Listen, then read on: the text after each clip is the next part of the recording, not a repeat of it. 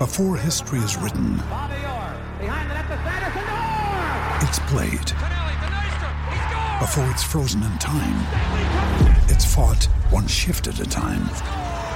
Before it's etched in silver, it's carved in ice. What happens next will last forever.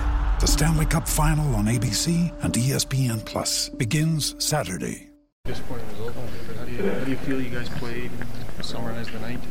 Yeah, it's always tough coming back from a break, and our team has not been very good when we have come back from breaks. But I thought a little bit of a fluky one to start there, and puts us behind the 8 ball. But we thought we did a good job battling back, earning ourselves a point, and then losing in the skills competition.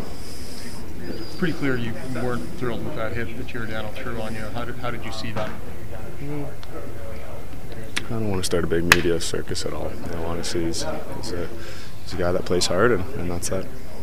Connor, that game was so much fun to watch, just that intensity, because what's it like to play in those games like that, with that intensity and that rivalry and just going back and forth like that? Yeah, it's lots of fun. It's fun when you're playing in games that matter, and tonight was one that mattered for sure, and the crowd felt that. Both teams felt that, and it was fun to be part of.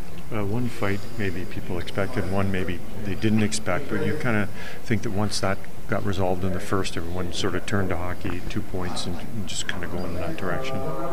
Yeah, I thought both teams did a good job selling it. Nothing crazy happened that didn't need to happen. Credit to a guy that stepped up and fought a big guy in Kassian. So.